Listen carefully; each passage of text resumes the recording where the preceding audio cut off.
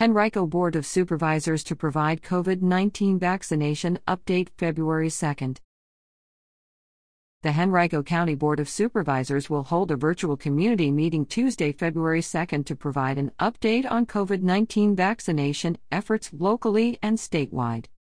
The meeting will be held from 5:30 to 7:30 p.m. in the boardroom of the Henrico County Government Center, 4301 East Parham Road. Members of the public are encouraged to participate virtually through WebEx or by calling 415-655-0002 and entering the access code 180-404-0017#. The meeting also may be viewed via a live stream. Henrico Deputy County Manager for Public Safety Anthony E. McDowell and Amy Popovich, Nurse Manager for the Richmond City and Henrico County Health Districts, will discuss the local vaccination efforts and explain how residents can formally express their interest in scheduling an appointment to receive their inoculation.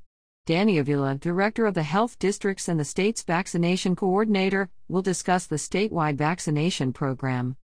Eligible individuals may complete the appropriate interest form at henrico.us/health to indicate that they are ready to schedule an appointment to receive a vaccination.